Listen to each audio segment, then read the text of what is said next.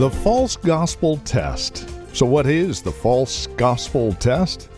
Add anything, absolutely anything, to the work and the cross of Christ, and you've got a false gospel, as we'll see next.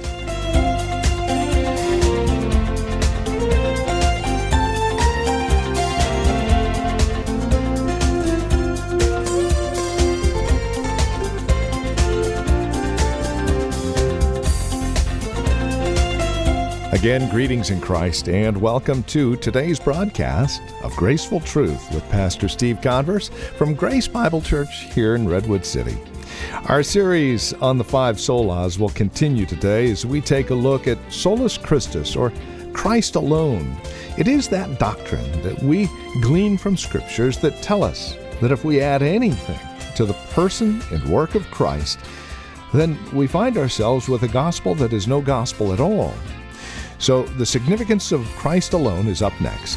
Here's Pastor Steve Converse with today's broadcast. Join us. There's no compromise that's possible between those who believe God has spoken and those who either don't believe it or don't accept it or don't think moral judgments should inform public policy. Now, against all that, against the prevailing moral relativism of our day, you have the exclusive claims regarding Jesus Christ. And this flies in the face of our culture. So let's look at some of these. John 3:16, for God so loved the world that he gave his one and only Son, that whosoever believes in him should not perish but have eternal life. That he is the only Son of God. There's no other. There's only one. That sounds a little exclusive to me. But that's what the Word of God says. That he gave his one and only Son. That if you want eternal life, you better believe in him or you're going to perish. Doesn't sound like a tolerant view to me. Not only is he the only Son of God, he is the only name. Acts 4:12, we know this verse, salvation is found in no one else, for there is no other name under heaven given among men, what? By which we must be saved. What does that mean? This isn't The Price is Right. You know, we don't have Carol Barrow up here standing in front of a curtain. Do you want this one, 2, or 3? It doesn't work that way. And yet our society, and even most of our churches, has kind of enveloped that kind of thinking. And so we just want to love up on everybody. We don't want to teach doctrine. We don't want to teach the exclusive claims of Jesus Christ, because that may turn some visitors away. And we just want to fill the church up. We just want to have a big party here on Sunday morning, so we can say our church is full. So we're willing to compromise whatever it takes. I say to that, no. No, no, no. We're going to stand upon the truth of the Word of God, and if that means there's nobody here on Sunday morning, so be it. I'll be preaching to myself. But there's something to be said to being faithful to the sovereign God who created us and to his Word, his gift to us as his church. So he's the only Son of God. He's the only name given among men whereby we must be saved. Thirdly, he is the only way. John 14:6. You hear this a lot of times at funerals. But Jesus answered, I am the way, the truth, and the life. No one comes to the Father except through one of these doors? No, through me. I mean, do you understand that this was Jesus Christ himself saying this? This was the same guy that most religious people say, well, he was a good teacher. Oh, he was a prophet. He was one of the prophets. I mean, what do they do with this? We must have had a bad day. Maybe he didn't really mean that. No, it's pretty simple. I mean, like I said, it doesn't take a rocket scientist to figure out what I am the way means. He doesn't even say, I'm one of many ways. He says, I am the way, the truth, the life. Ken taught about this several weeks ago. This is so important that we understand this. Why? Because as a church, you know what? We have to stop kowtowing to the society we live in and be willing to stand up on the truth of the Word of God and say, no, this is true. And then be willing to take the barrage of arrows and whatever else comes our way, because we stand upon the Word of God. Fourthly, he is the only mediator between God and man. And this comes into play as we get further into this Solus Christus. 1 Timothy 2:5 says, "For there is one God and one mediator between God and man, the man Jesus Christ." So what that verse is saying is that, you know what? Here's man down here on earth. God's up in heaven. How are you going to bridge that gap? There's only one way. There's only one bridge. That is the man, Jesus Christ. That is the work of Christ. That is who Christ was. He is the mediator. What does a mediator do? He mediates. Not difficult. Tries to bring these two parties together. See, there's no way that you're going to ever get together with your God and Creator unless you go through the only mediator that there is. And that's the Lord Jesus Christ. You can't do an end around. You can't say, well, I'll go over to talk to Buddha for a while. Maybe he'll... No! It's not going to work. It's very clear. Exclusively, Christ is the mediator. The fifth thing here is that he is the only sacrifice for sin. Hebrews 10:12 says this. Look at this. "But when this priest had offered for all time," who's the priest? Jesus Christ. He's our high priest. "But when this priest had offered for all time one sacrifice for sins," just one, just took one. He doesn't have to come week after week and offer himself again and again and again. He doesn't need some priest to pull him out of heaven and through the sacrament of communion, lay him on the altar and sacrifice Christ over and over and over every week. That is heresy. That is wrong from every way you look at it. Because that verse says, when the priest had offered for all time one sacrifice for sins, what did he do? He sat down at the right hand of God. What does that mean? That means it's done. What did he say? What were his last words? It's finished. It's over. You don't have to do anything else. I mean, I don't know about you, but I get excited about that.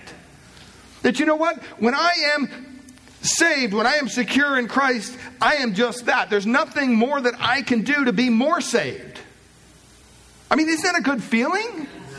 I mean, this is a wonderful feeling. You know what? If I have a horrible day and boy, things just go down the tubes, at the end of the day, I know that, you know what? I'm still saved.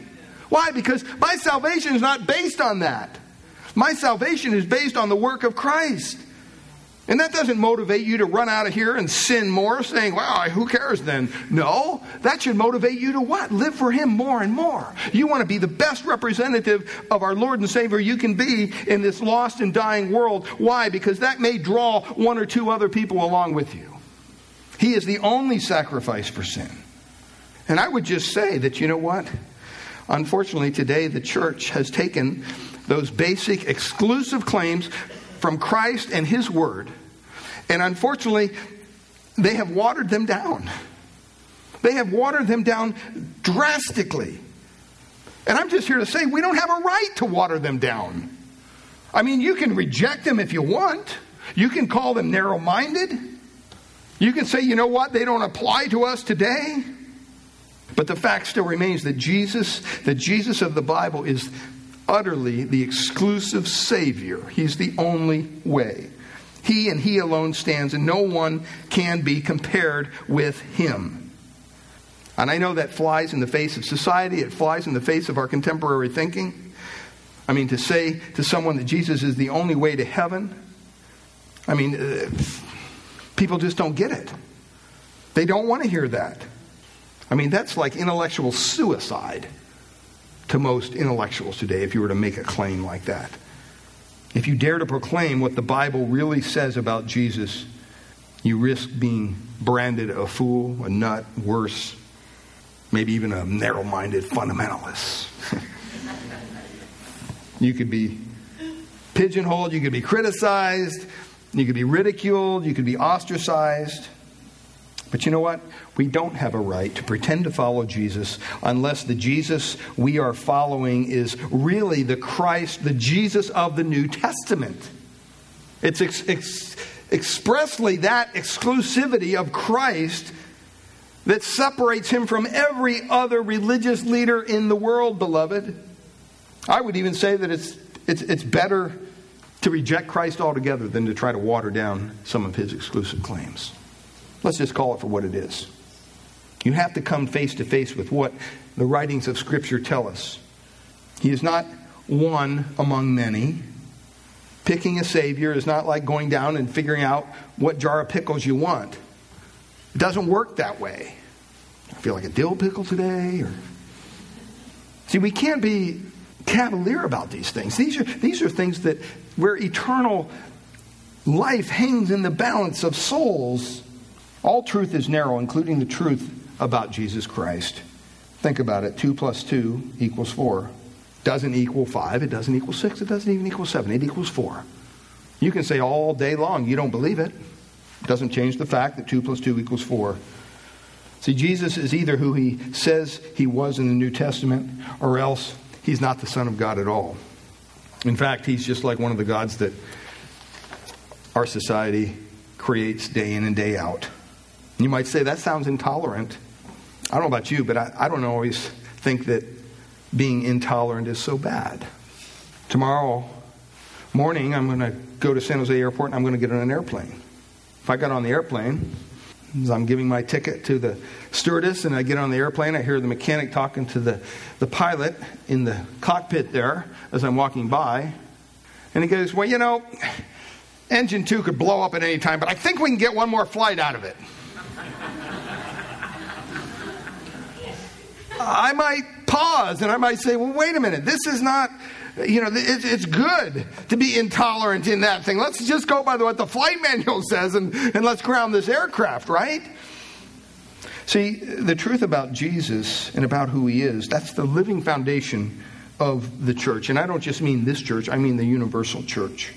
When Jesus said, upon this rock I will build my church, he was saying that, you know what, this rock, this church would be built upon men, upon women who steadfastly proclaim the truth about who he was, because he's the rock that the church is built upon.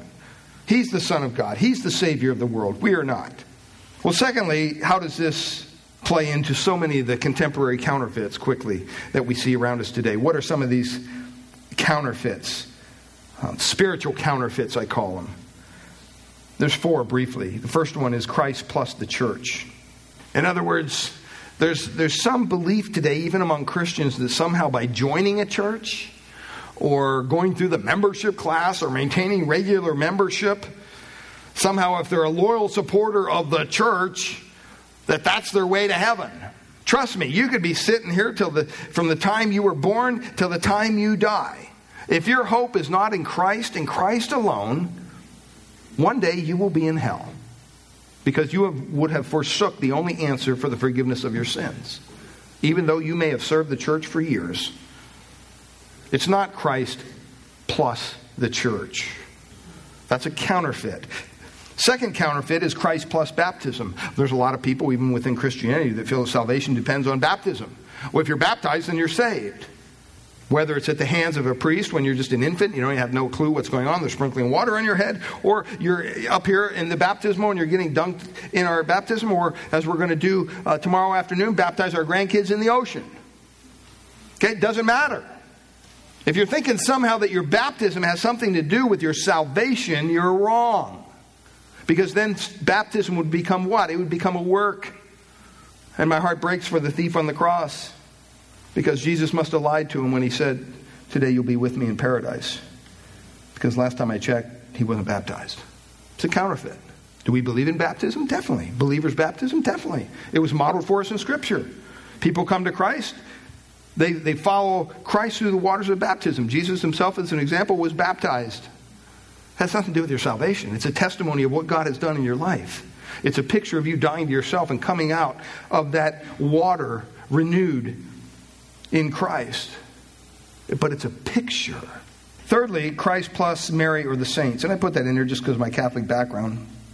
A lot of Catholics, whether they're conscientious about this or just unconsciously, have added Mary and the saints to their faith in Jesus Christ. And they've done that because that's what the church teaches, in all honesty. They teach Mariology. They teach the worship of Mary. I mean, don't get me wrong. Mary was the mother of the Lord Jesus Christ. But she was Mary. She was a sinner just like you and I. And unfortunately, the Catholic Church doesn't teach that. When the Catholic Church talks about the Immaculate Conception, a lot of people who aren't familiar with the Catholic Church think, well, they're talking about, Jesus being born of a virgin. Well, yes. But they're also talking about Mary's Immaculate Conception, which is taught nowhere. And Mary herself proclaimed Christ as her Savior. So it's kind of, it's a mixed up bag of counterfeits. And that's why it's important to understand Solus Christus, that, we have Christ and Christ alone, and that's all we need. We don't need Mary. We don't need the saints. We don't need to pray to no other God. Somehow, people believe that by doing those things, they can earn God's grace. Things like lighting candles or burning incense, making a special offering in the name of a saint, offering masses for the dead. It goes on and on and on. That's a counterfeit. That's not what Scripture teaches. Fourthly, Christ plus good works of any kind. And this kind of breaks out of the Catholic model that we're using here, but even just in our own church. If you're trusting in anything other than the Lord Jesus Christ and His work on Calvary, if you're trusting in your own good works, if somehow you think that, working in the fellowship hall or working in Sunday school or helping here with the grounds and serving in the sound, somehow that earns you God's grace, it doesn't. I mean, we appreciate it. We want you to help out. But if you're doing it for the wrong reason, stop. Stop. Because good works of any kind will not save you. Some people are of the persuasion that, they know that Jesus must save them, but they also believe that there's kind of something they have to do to close the deal. I mean, the Bible is very, very clear. We sang a song, "In Christ Alone." I mean, that trips a lot of people up. Everybody who claims to be a Christian understands that Jesus must play some part in our salvation. That's what they say. See, the question is the some part. See, that's not the same as saying, no, He plays the only part. And it's because of errant teaching of a man-centered salvation that we have today, that we choose God and we do this and we do that and I came to Christ. And I understand sometimes those phrases are used innocently, but what I would ask you to do is to be more diligent about that. And to say that, no, I didn't find God, He found me. That He saved me. That He brought me to Himself. To trust in Jesus means to trust so completely in Him that you are willing, listen to this, that you are willing to go to hell if Jesus alone cannot save you. That's what it means to trust in Jesus. To trust in Jesus Christ means to trust so completely in Him that you are willing even to go to hell if Jesus alone cannot save you. It's Jesus and Jesus alone, or we aren't going to heaven at all. James Montgomery Boyce said this: Solus Christus means that Jesus has done it all so that now no merit on the part of man, no merit of the saints, no work of ours performed either here or in purgatory can add to the completed saving work. In fact, any attempt to add to it is a perversion of the gospel, and indeed no gospel at all. Nothing needs to be added to that statement. Both Luther and Calvin would gladly say amen to those words. Jesus is the King we need. Implications: that you can come directly to Christ without any human mediators. That's a central implication of the Protestant Reformation. You don't need to go through any church, our church or any other church. You can go to God. You just go home, you get on your knees, and you come before God, and you ask Christ to save you. He will, because He's the only mediator. You don't need to go to a priest or a pastor or anybody else. When Christ died on the cross, secondly, He completed the work of salvation. He said, "It is finished." It is finished. Paid in full is the idea. There's nothing you can add to your own salvation.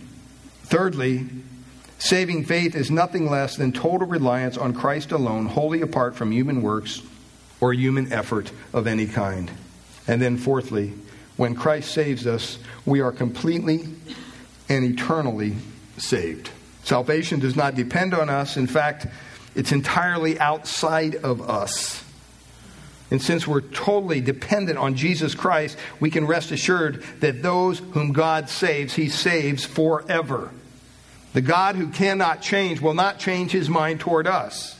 He who called us is faithful, and He will finish the work of salvation He began in us.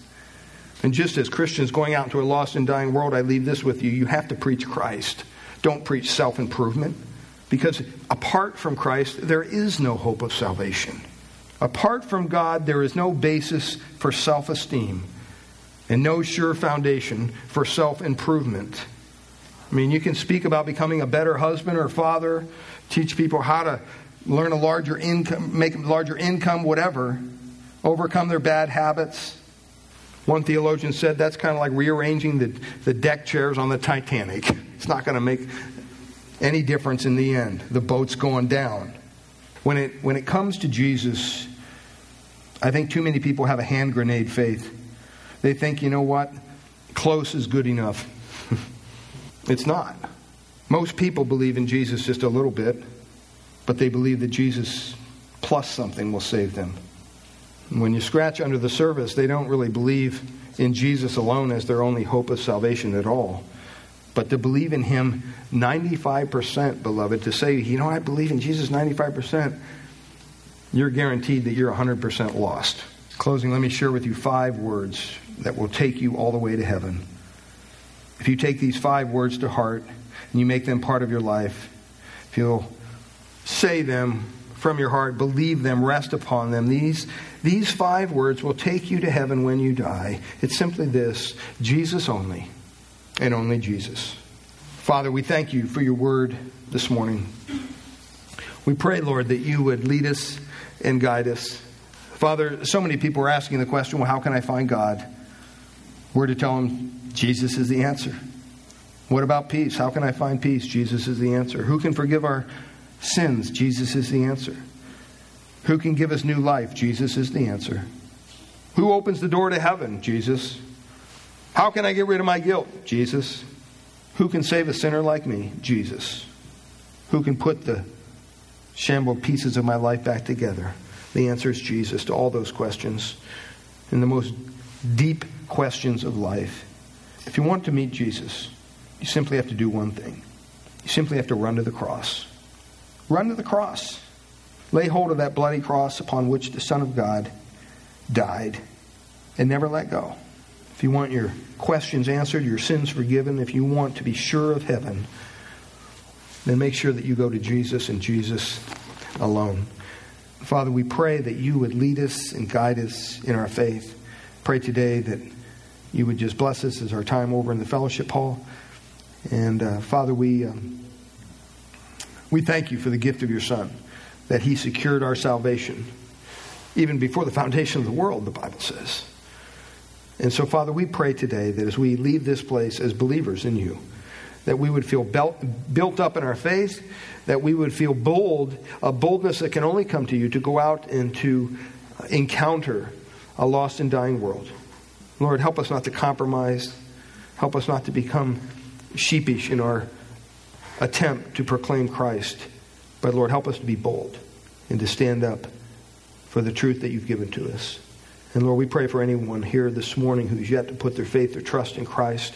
Lord, I pray that you would show them their need of a Savior, that you would convict their heart of their sin, that you would show them that Christ is the only answer, and that they would humbly come to you, come to the cross, broken, repentant, willing to turn from their sin to the Savior, asking you to change them, to turn them into the person that you desire them to be.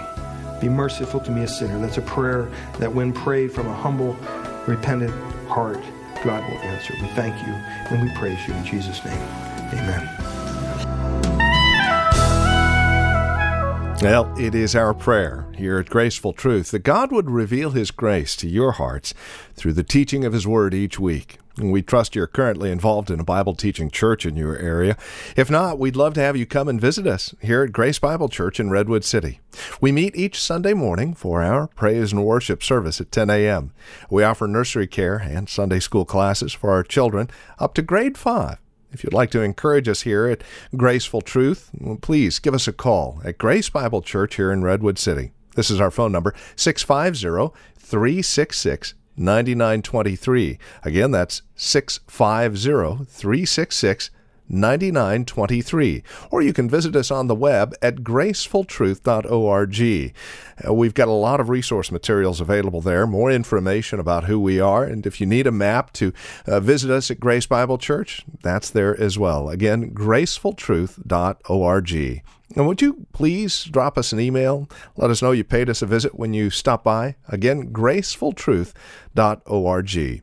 Or give us a call at 650-366-9923. Again, that's 650-366-9923. We thank you for joining us today and trust we'll see you again next week at this same time for another broadcast of Graceful Truth.